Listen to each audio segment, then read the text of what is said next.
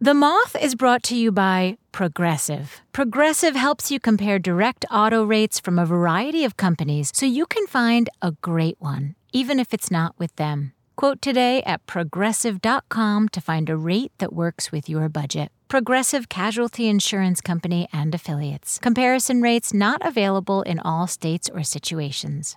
Calling all educators. Join the Moth this summer for the virtual Moth Teacher Institute. We're not your average teacher training. Forget what you think you know about professional development. At MTI, we're all about infusing your classroom with the magic of storytelling. MTI is for 5th to 12th grade teachers, whether you're looking to fine-tune your strategies or you're a curious newcomer eager to learn more about Moth storytelling. Picture this, a new community of teachers all over the country. Vibrant discussions, engaging activities, live storytelling shows, access to Moth curriculum, and so much more. This summer, MTI will take place from August 5th to the 9th. Applications close on June 23rd. Visit themoth.org/MTI to apply today.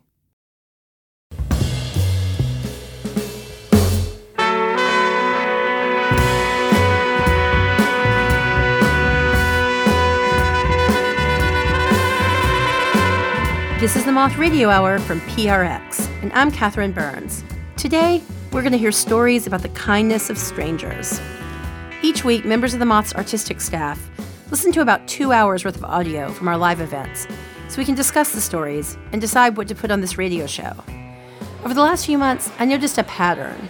We were hearing a lot of stories about someone helping out someone they've never met, or being helped themselves. So I decided to put them together in 1 hour. Our first story was recorded at one of our open mic storytelling competitions in St. Paul, Minnesota. Here's Laura Zimmermann live at the Moth.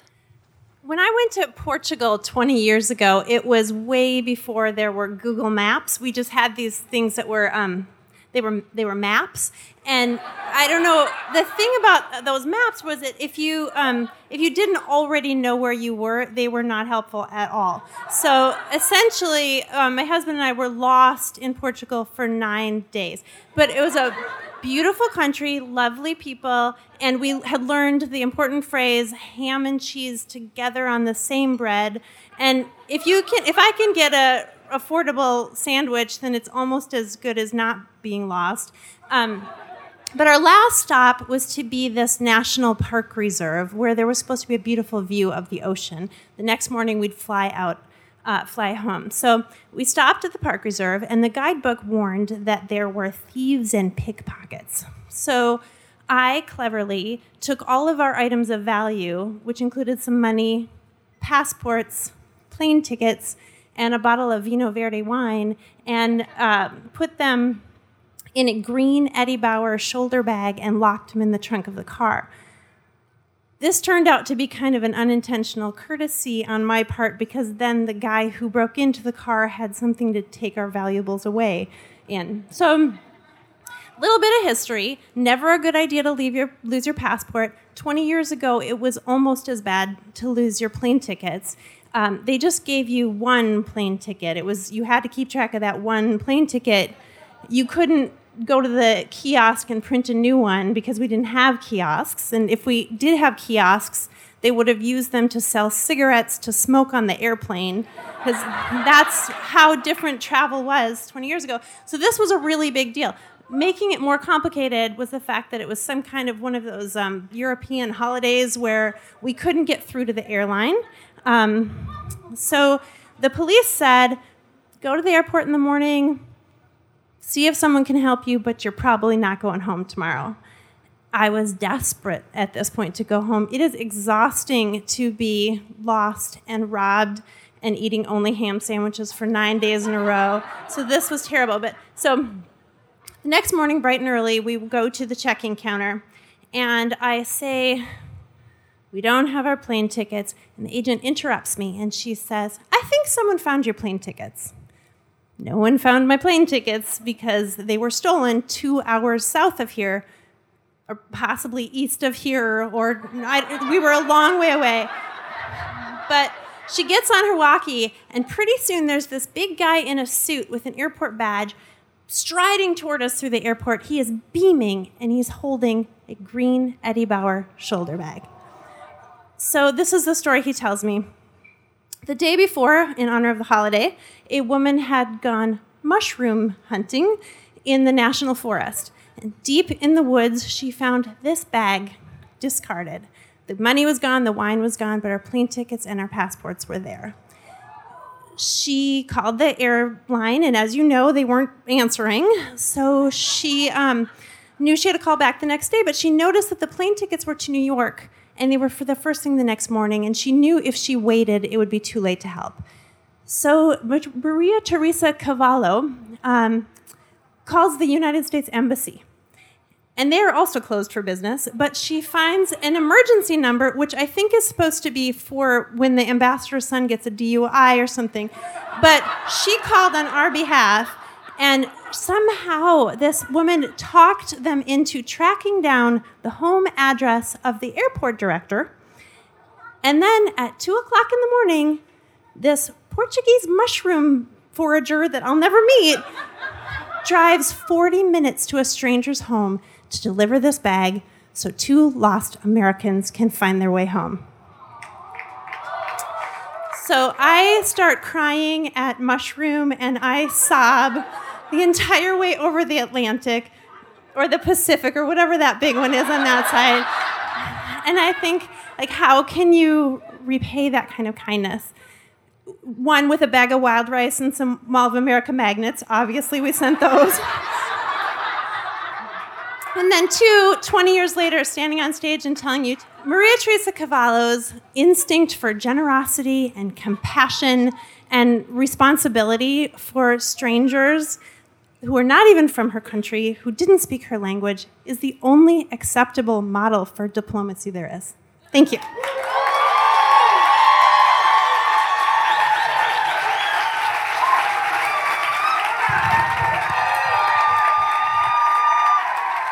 Laura Zimmermann writes books for young people.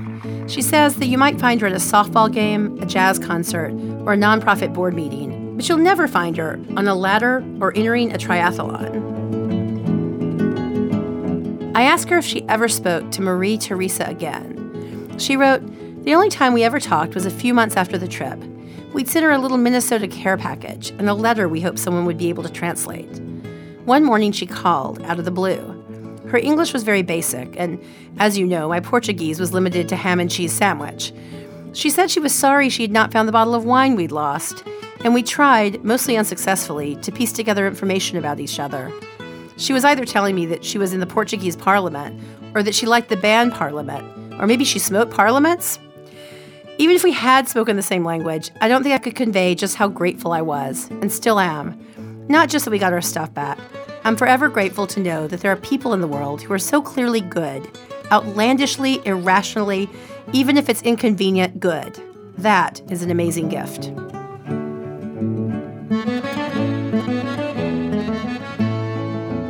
You have a story about helping out a stranger or being helped out by a stranger? If so, we definitely want to hear it. Call our pitch line and leave a 2-minute version of a story you'd like to tell. The number to call is 877-799-MOTH, or you can pitch us the story right at our website, themoth.org.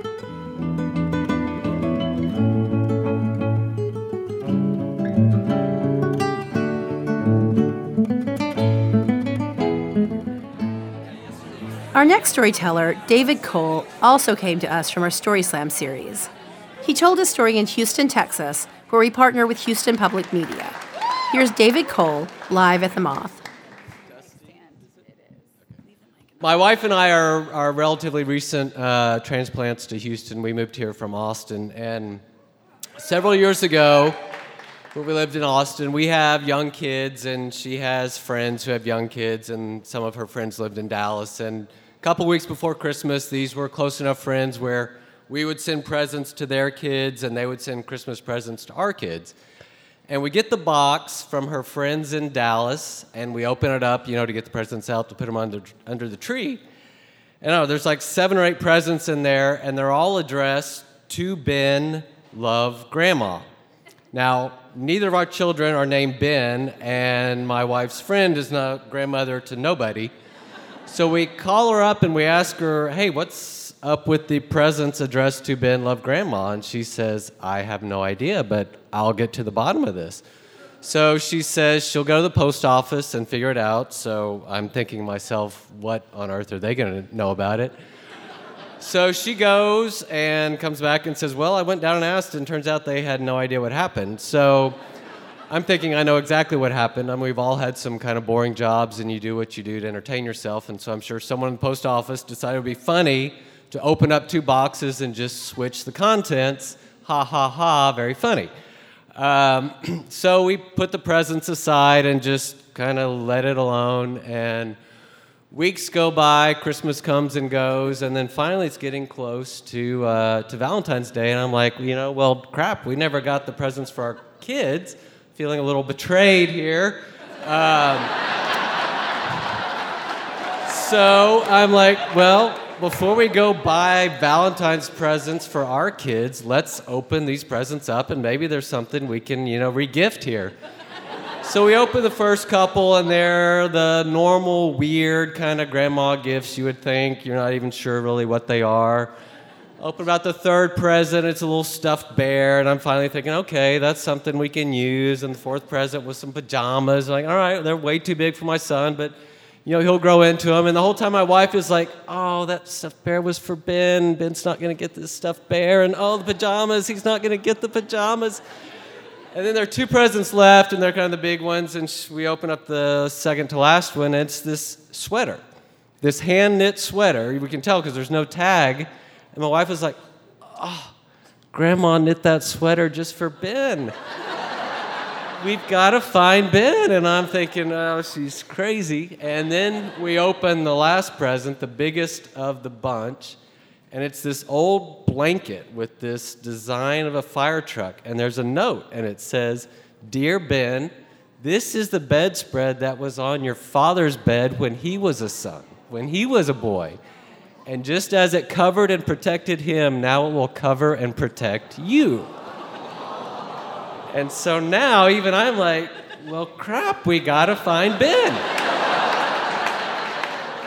So we look and all we have are the names Ben and Grandma. And that's not a lot to go by. So we kind of keep pouring over, and one of the weird little trinkets, the weird little grandma gift kind of thing, on the back had a sticker that said, Spring Hill Hospice. So I do a Google search for Spring Hill Hospice, and the only thing I can find even close, there was a Spring Hill Day Hospice in this little town called Rochdale in England.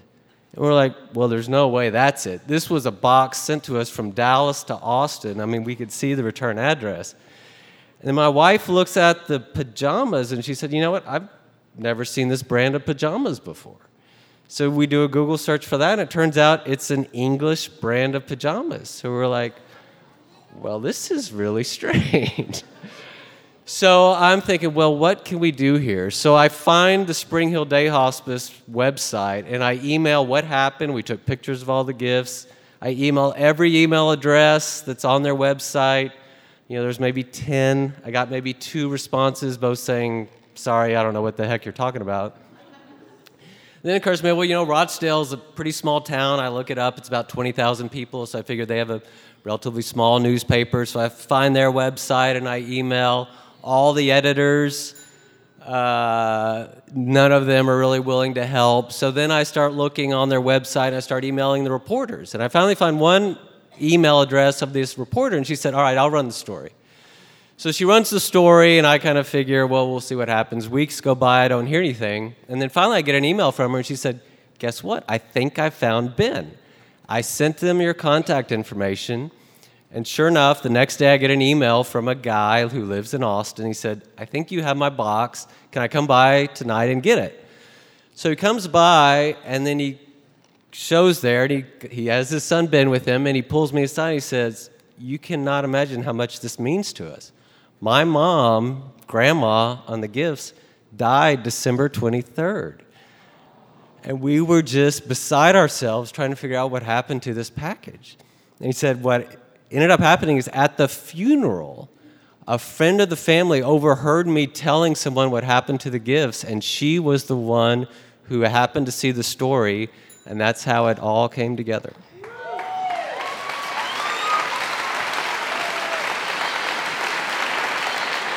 David Cole was raised in a small town in Texas. He says that when he's not pretending to be a private detective, he practices tax law in Houston. I ask him if he's kept in touch with Ben's family. He writes, "We did. They had us over for a very nice dinner shortly after we connected, and we exchanged Christmas cards with them every year." Most importantly, little Ben has his daddy's quilt. Coming up, a man is detained at airport security for the 100th time when the Moth Radio Hour continues.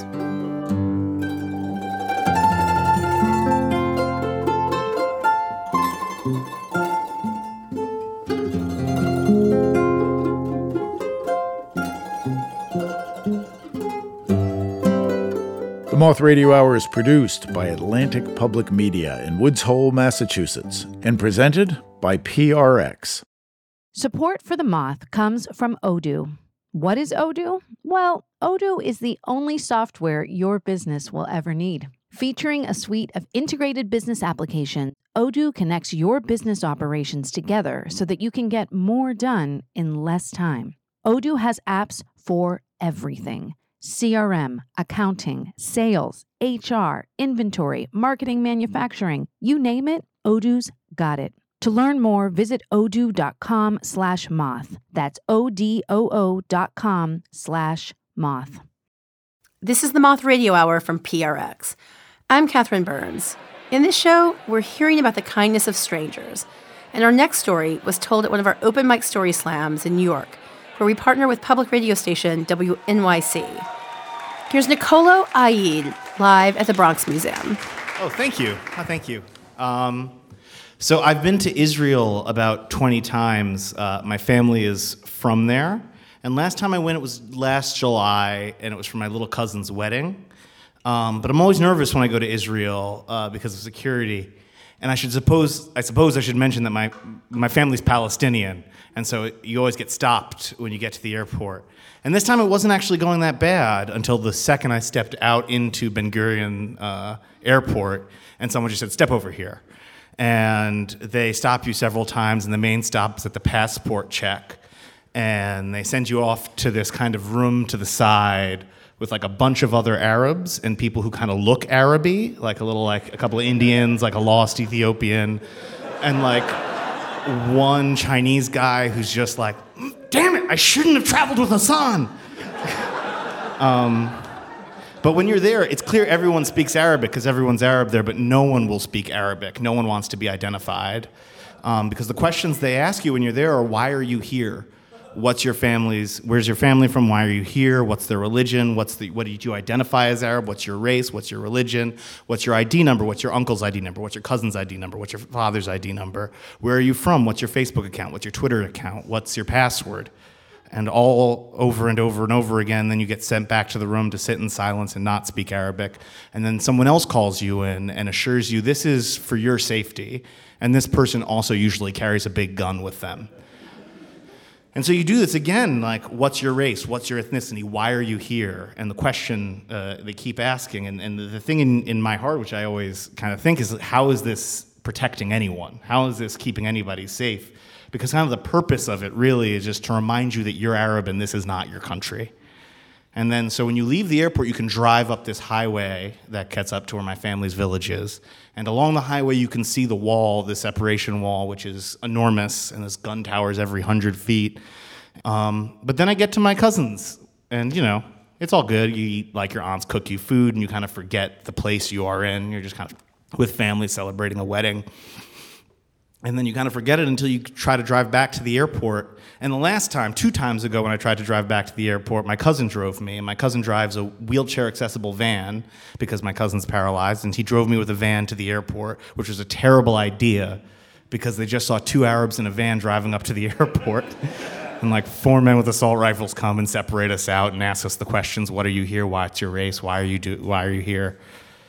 And it's exhausting, and it like weighs on you, this way of being stopped, and we fly away, and you kind of breathe an audible sigh of relief when you leave the ground and you fly over. And in that flight last July, what they did It was somehow on the plane there were a bunch of FBI agents and NYPD agents who were training with Israeli security, and like the announcement was like, "Thank you for your service, guys," and it just reminded you of the same policies that are in place there and in place over here. And then you touch down in the airport, and I'm thankful to be on those lines, those passport control lines, where they stamp your passport and say, "Welcome home," and they stamp me and my family's passport, and they say, "Step to the side." And that one didn't last as long. The first, in Israel, it's usually a 3-hour, 4-hour wait. This one was 30 minutes, so, thank God. And so we get out and we get into the cab. We try to get a cab, and the cab driver is Arab. I think he's from Alexandria or something. And he's speaking to us in Arabic, like, "How was your trip? Where are you from?" He's like, "Palestine." He's like, "Oh, yeah, cool. I'm from Alexandria. How was the flight?" And we said, "Yeah, not that great." And he's like, "Yeah, they do their best to treat us like shit."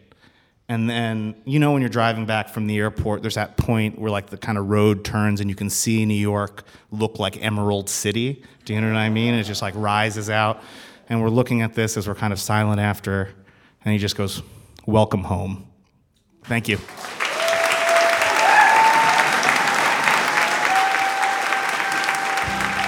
Niccolo Aeed is a writer and director based in New York. He's half of the comedy duo Marino and Nico, whose work has been featured on Funny or Die and Comedy Central.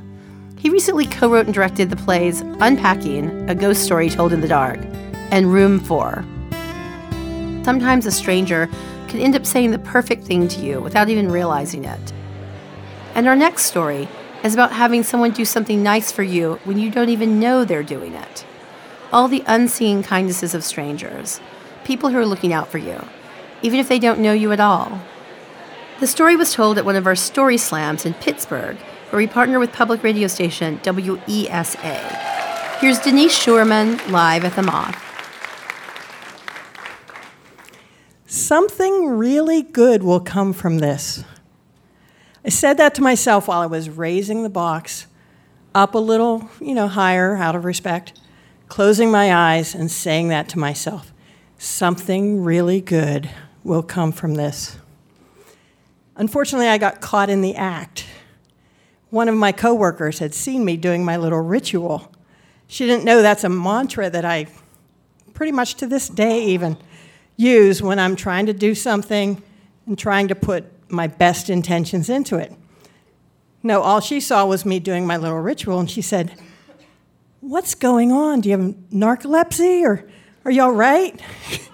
And I said, "I was just thinking, and I was wishing good things for these patients.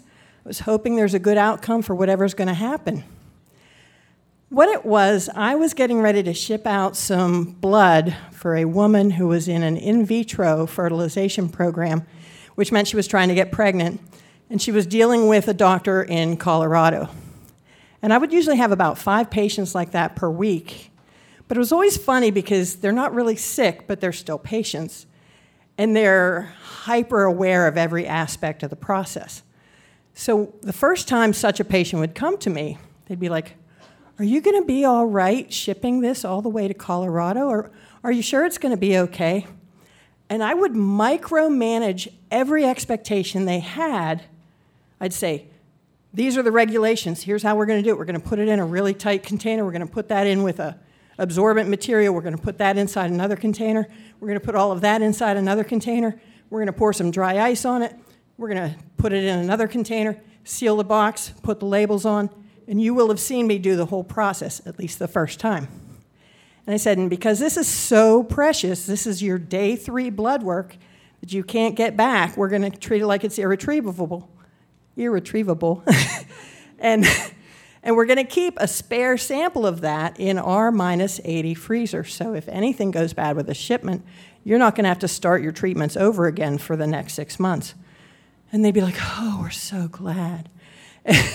And so a lot of people knew me by name, and they would come into the lab the first time and go, "Is there a Denise that works here?" And sometimes they would come at a less than opportune time, but I'd always stop everything I was doing, and I would tell them everything I wanted to tell them about what they were going to experience as I was shipping their blood across the country.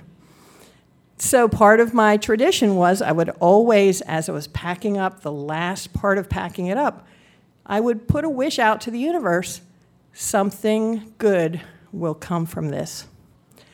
And I got caught in the act of doing that. So now there was a lot on the line, but I didn't admit what I was doing. I just said, I'm just making good wishes.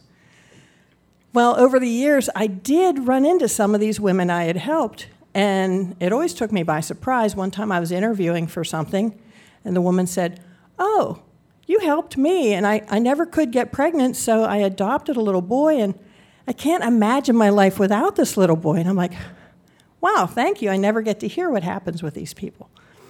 But now fast forward to maybe 3-4 years after I'd been doing a lot of IVF shipping, and I had a big change happen in my job. They changed what part of the hospital system I was going to be reporting to, what my day of work would be like. And I was very emotionally fragile. I also had lost my husband 6 months before after a long battle with leukemia. So I wasn't the most emotionally strong person on the planet, but I put myself in the care of a bereavement group at Gilda's Club. It was mostly for people who'd lost their spouses, but over the summer there weren't enough of us to make the group worthwhile, so they also added people who'd lost anybody in their family to cancer. So we had this newly merged group, and the group leader asked me, "Denise, how's it going with the change in your job?" And I had a meltdown. I was crying inconsolably. My body is shaking. I'm saying, I miss being part of taking care of patients. I miss feeling like my job matters to somebody. I just don't feel like I even belong in the healthcare system anymore. And the woman sitting next to me at this bereavement group looked at me and she said, "Are you Denise from the lab?" And I said, "Yes, I am."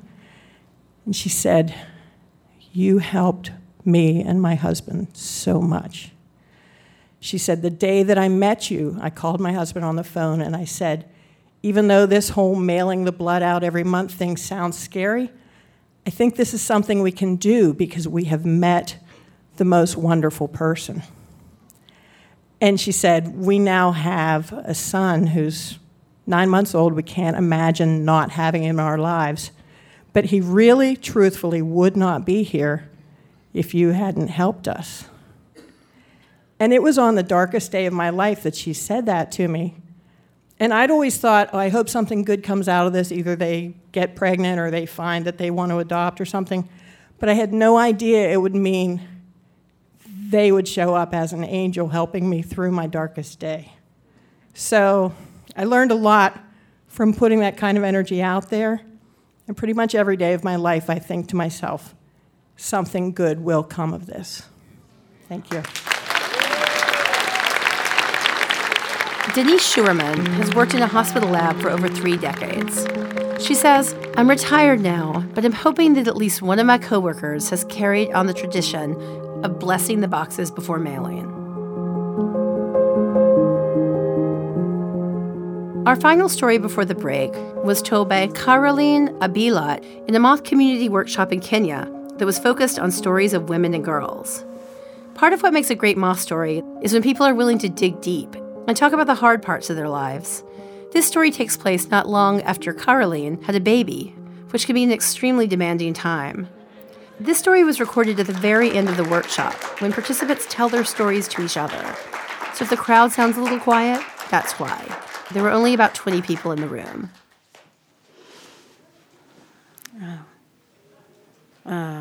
It's 7 in the morning. I'm trying to get ready to go to work. It's been 6 months since I've been back to work. I'd taken really like a long maternity leave. So today is the D-Day. I have to go back to work. It's been different because I didn't have to do anything. I just had to look after my son. And, well, my son didn't demand anything from me apart from just breastfeeding and cleaning him up. And so I'm in the wardrobe. I'm trying to find something that will not really show the wrong curves, but at least will help me to get by. So there's a pile of clothes that I've discarded because they just don't fit. Everything is wrong. I'm trying on this. My pants don't fit around the waist. And then I find one stretchy black dress that I wore when I was the early part of my pregnancy. I think, okay, this might actually work. And then, well, I put it on and I moved close to the mirror, just to be sure. And there's this strange person in the mirror. And I'm thinking, who is that? Who is that person? She has unkempt hair. She has a round face and dull-looking eyes. This woman is fat. And I'm thinking, oh, my God. Then I start doing all kinds of things to confirm, is that me? What? And then the woman in the mirror, she's doing the same things. And I'm thinking, no, that's not me. That fat woman, that ugly woman, that's not me. You see, before this time, I had been that person that had great hair.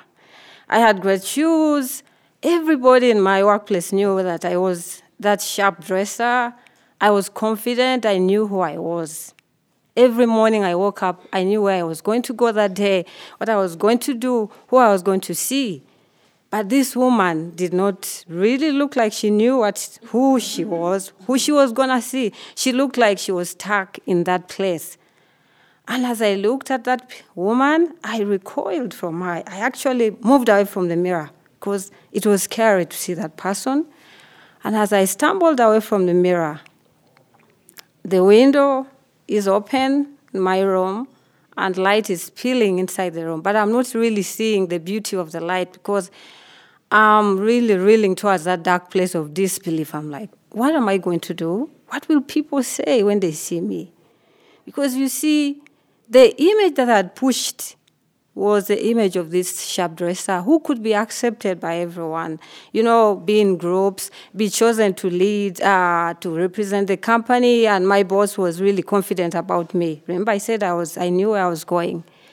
But then now this picture is of a completely different person. So I'm thinking in panic, no, I won't go to work today. I can't go to work. I'm just going to call my boss now and say I'm sick, and then maybe after 1 week I'll be fine. And I'm moving towards my bed. All thoughts of going to work forgotten. And then I just curl up into a ball and I'm crying because I cannot believe I've let myself become that person in the mirror. I'm asking myself, what is wrong with me? How could I become this woman? And then I'm lying there, consumed with such fear. And then I just turn around and I open my eyes and I see my son. He's sleeping. He's sucking on his finger, which he does a lot when he's sleeping. And his cheeks are flushed. He looks healthy. And really such a sense of pride and accomplishment rise in me. And I feel like, no, this child that is sleeping there is not a child of a loser. This baby is a baby that everybody would like to have. This baby is of a woman who is so hardworking, a woman who's had to learn to make sure that the baby is looking as great as that is vaccinated, is fed well, is sleeps well. And without even realizing it, I was up on my feet. And I was chanting in my head, I will go to work today. I'll go to work today. Thank you. That was Caroline Abilat.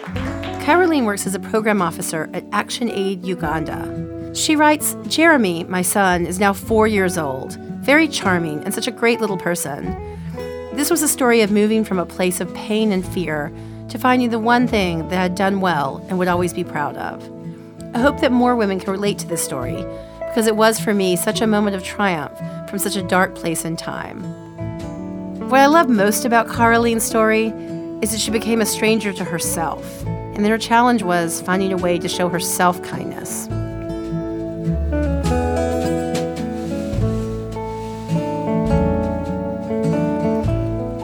Coming up, a young man is saved by strangers and then gets the chance to pass that kindness on. That's next on the Moth Radio Hour.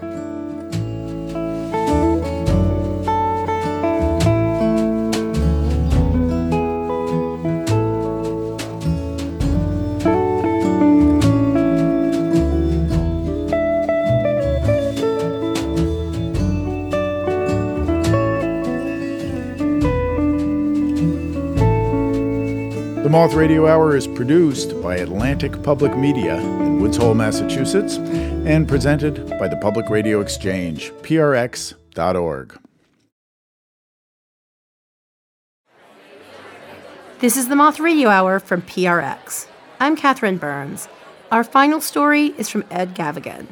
This is a classic Moth story that's an extreme example of the way strangers can affect each other's lives. Here's Ed Gavagan, live at the Moth.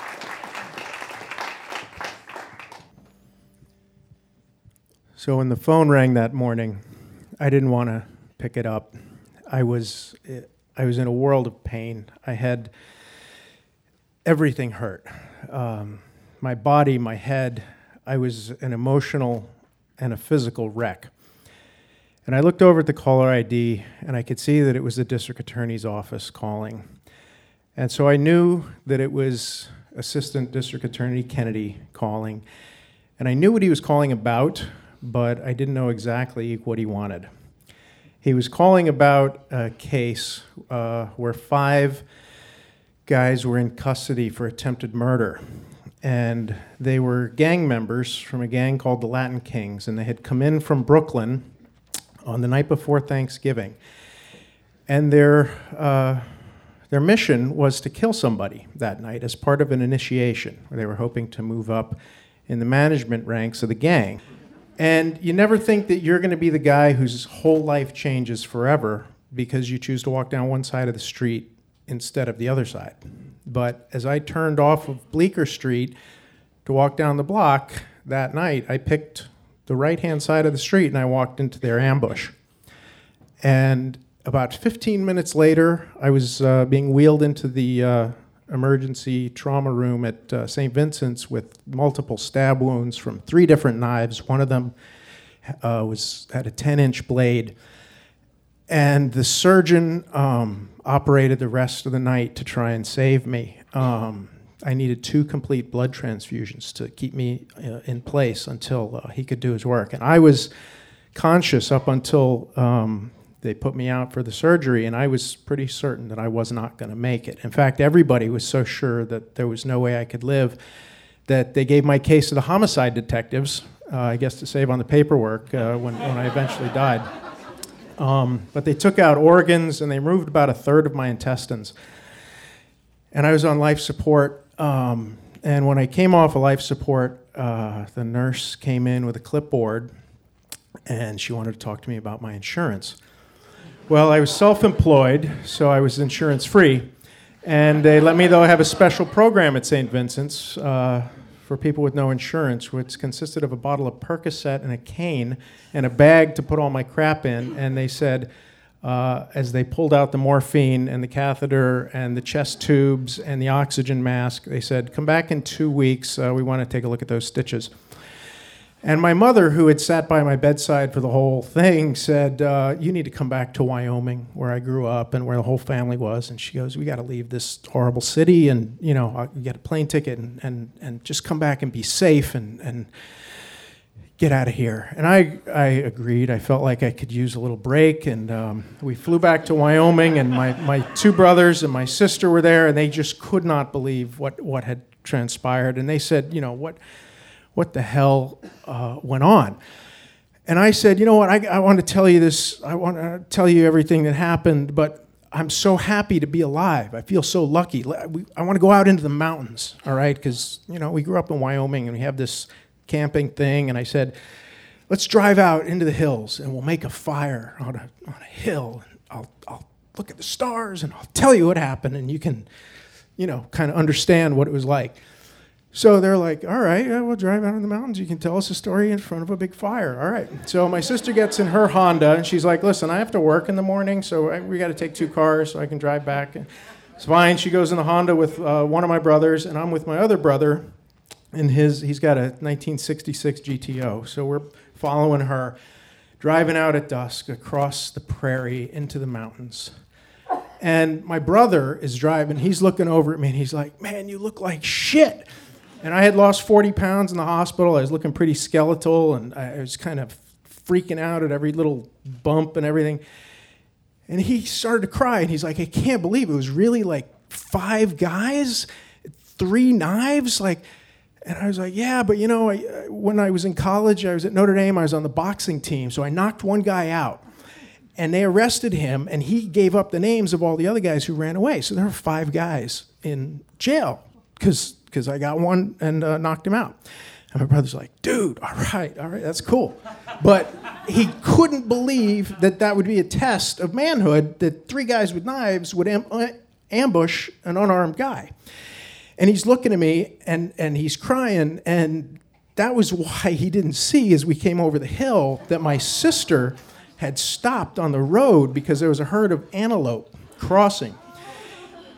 And I didn't have a seatbelt on because when we got in the car, I had so many stitches from the stab wounds and the surgery that the seatbelt hurt too much to put on. And he was looking at me, and we hit my sister's car at 60 miles an hour. And I hit my face on the dashboard, and I went through the windshield. And I came to about 40 yards down the highway, and I could just smell the burning rubber, and I looked and I saw the headlights at crazy angles. We'd torn the back off of my sister's car. Both cars were in the ditch. There's broken glass everywhere and hissing radiators, and they're all screaming, and I think I'm dead again. But it hurts so much that I can't imagine that they have this kind of pain after you're dead. And I'm laying there, and they all come running over, and they're screaming and looking down at me. And I look up, and we're in the middle. We're an hour from anything. There's no phones. There's no lights. There's no houses. I really had wanted to get out into the woods. And we just stood there. Neither car can drive. And the next car that comes along is a pickup truck. And this guy pulls over, of course. He sees everything that's going on. Calls the state troopers. The highway patrol shows up. Trooper gets out. He comes over. He wants everybody's ID. We all give him our driver's license. And he goes, well, I'm not writing any tickets tonight. You all have the same last name. You sort this out when you get home, all right? We need to get this guy to the hospital. So they're loading me into the back of this pickup truck, and I'm in bad pain. And as my sister and the pickup driver are putting me in, I hear the trooper saying to my brother, that GTO was a 66? My brother's like, yeah, it had a factory tri-power carburation on it. And I'm just like, Wyoming, man. All right, can you get me to the hospital? So we drive into Cheyenne. It's an hour. We get to the hospital, and at that time of night, it's Cheyenne. Mainly all they deal with is car accidents. So they bring me in, and the nurse on duty goes, weren't wearing a seatbelt, were you? I'm like, all right, we get up on the thing. She starts to take my shirt off to check my vitals, and she sees stab wounds, surgery scars, staples, hundreds of stitches. She goes, honey, what happened to you? Where did you come from? I'm just like, listen, just stitch up my face. I need to get out of here, all right? Let me get on my way. So I take the next plane back to New York City. I get here, and I've got my appointment with my surgeon that saved my life. I've got to go in and see him. Now, the last thing that he told me was, stay off your feet and don't take a shower, and I'll see you in 2 weeks. So I go in to see him, and he is pissed. It's like he's just restored an old English piece of furniture, and I've taken a hammer to it. And he starts looking at me, and he says, you know what? If you had had that seatbelt on, you would have ruptured everything inside of you from the impact, and you'd be dead. So you actually saved your own life. And I'm like, whatever doesn't kill me just hurts me even more. It's fine. So the surgeon, checks everything out. I'm fine. I've got 2 black eyes, a broken nose, stitches from my forehead to my brow, my nose. Both lips are full of stitches, and I've got broken teeth. He just sends me on my way. And I go back to my apartment. And I'm having a hard time. I can't sleep. I've got competing nightmares. I'm being stabbed. I'm in a car crash. I'm in surgery. I just flew through the windshield. I can't eat. I can't go to the bathroom. I'm oozing pus and intermittent bloody noses. I just cry. I cry and cry. I'm racked with sobs. I have no idea what my place on earth is anymore. Nothing is safe. And then I decide to check my phone messages, right? Because the machine is completely full. I've got 36 messages. Like, beep. This is Bob. I'm here with Ellen. We're waiting for you. You didn't come to the meeting. I can't understand. Ed, I really thought this was important to you. I have to say, I'm very annoyed. beep. Ed, Bob, Ellen had to leave, all right? Now, we're never going to work again, okay? I don't understand. Next one. Ed, we've been waiting for the furniture to be delivered. I don't understand what happened. Beep. On and on and on. And these people don't even know I've been stabbed. They're just, they were business deals that just, they hadn't been notified. So I'm in a world of hurt. And I find out my van has been towed while I was in the hospital. And then the phone's ringing, and it's ADA Kennedy, and he wants me to come in and make a victim's impact statement so I can let the criminals know how this has impacted my life. And I don't want to do it. I tell them I don't have the energy. I'm not interested in it. I want to get on. I want to forget everything that's ever happened to me. I have a new chance at life, and I want to go on with it. I don't want to do this. And he tells me that he needs me to do it because it's going to help my case, his case, actually. And he says that what happens is if you don't come in and make this statement, the criminals come in, and people feel sorry for them because these guys were 17, 18 years old. And they're going to see them in handcuffs and scared and little, and they're going to feel sorry for them. He said, I want them to hear from the victim's point of view. So I felt like, okay, let me think about this. Okay, I agree. I'll do it. I'll do it for you. And then I think, you know what? I'm going to be in the courtroom when that guy comes in, and I'll just jump over the rail and strangle him. That'll be great. And then I realized, no, because then I'll be in jail, and there'll be 4 other guys that don't get strangled. So then I think to myself, all right, what I'm going to do is write down all of my anger and my hurt and express to this punk what he ruined and how he destroyed my business and my health and my sense in the world that you can walk down the street without something bad happening to you. And it was very important to me to communicate that to him. And then as I played it in my mind, I imagined this kid in court sneering back at me like, hey, yeah, yuppie, you got a shitty life now. Well, I have always had a shitty life, and I'm going to have a shitty life going forward. And welcome to your shitty life, because I don't care about your pain, and I'm not interested in hearing about how things are not working out for you. And I thought to myself, you know what? I don't want to miss the opportunity to communicate with this kid. My rant is one thing, but I'm going to actually get to look him in the eye. And this is a guy whose scars I'll carry for the rest of my life. And I want to communicate. I wanted to change the equation in his head however I could. And so that's how I found myself in court with my cane. And the judge, they bring him in. He's in handcuffs. He doesn't even look old enough to buy cigarettes at the bodega. And the judge asked me if I can, get up and speak. And I get up and I look at him, and sure enough, I want to choke the shit out of him, but I feel sorry for him. I look at him, he's just a little guy. There's no family members on his side of the courtroom. And I look at him and I go, you set out that night to kill somebody that you didn't know. And the sentence for murder, which is what you wanted to do, is 25 years to life in New York, murder 1. I said, but I didn't die, thanks to the ambulance crew and the skill of a surgeon and my strength and an incredible amount of luck. I'm here, which means you get to listen to me, and it also means that the maximum you can go to prison for is 15 years for attempted murder. But you set out to kill me. So your intention is what I think, 25 to life, you should be prepared to deal with, and instead, you're only going to deal with 15 years in prison maximum. And I looked at him, and tears were coming down my eyes, and I was like, I was thinking, how am I going to say this? I said, you owe me one. You owe me a favor, because on one day, you're going to walk out of prison 10 years early.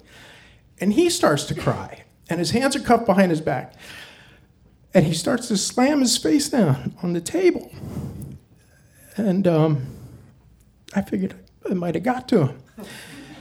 And then I said to him, on the day you walk out of prison, I want you to remember that you have gotten another chance. You're getting 10 years handed to you, just like I got another chance at my life. And I expect you to remember today and to make the best of that chance, and I will too.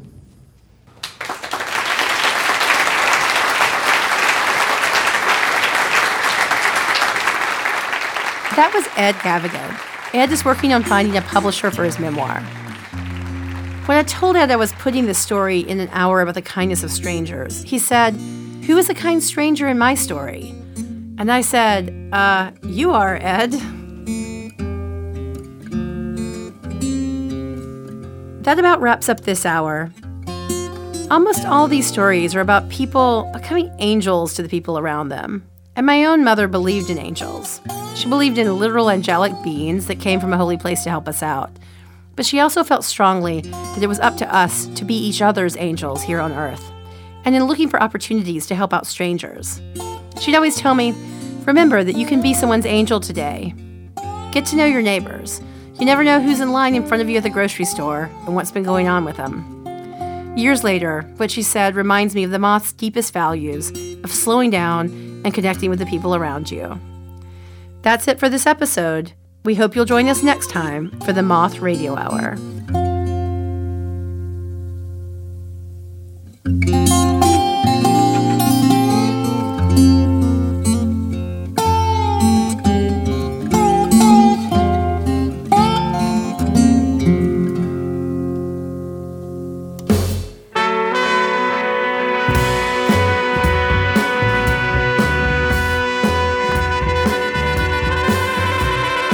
Your host this hour was The Moth's artistic director, Catherine Burns.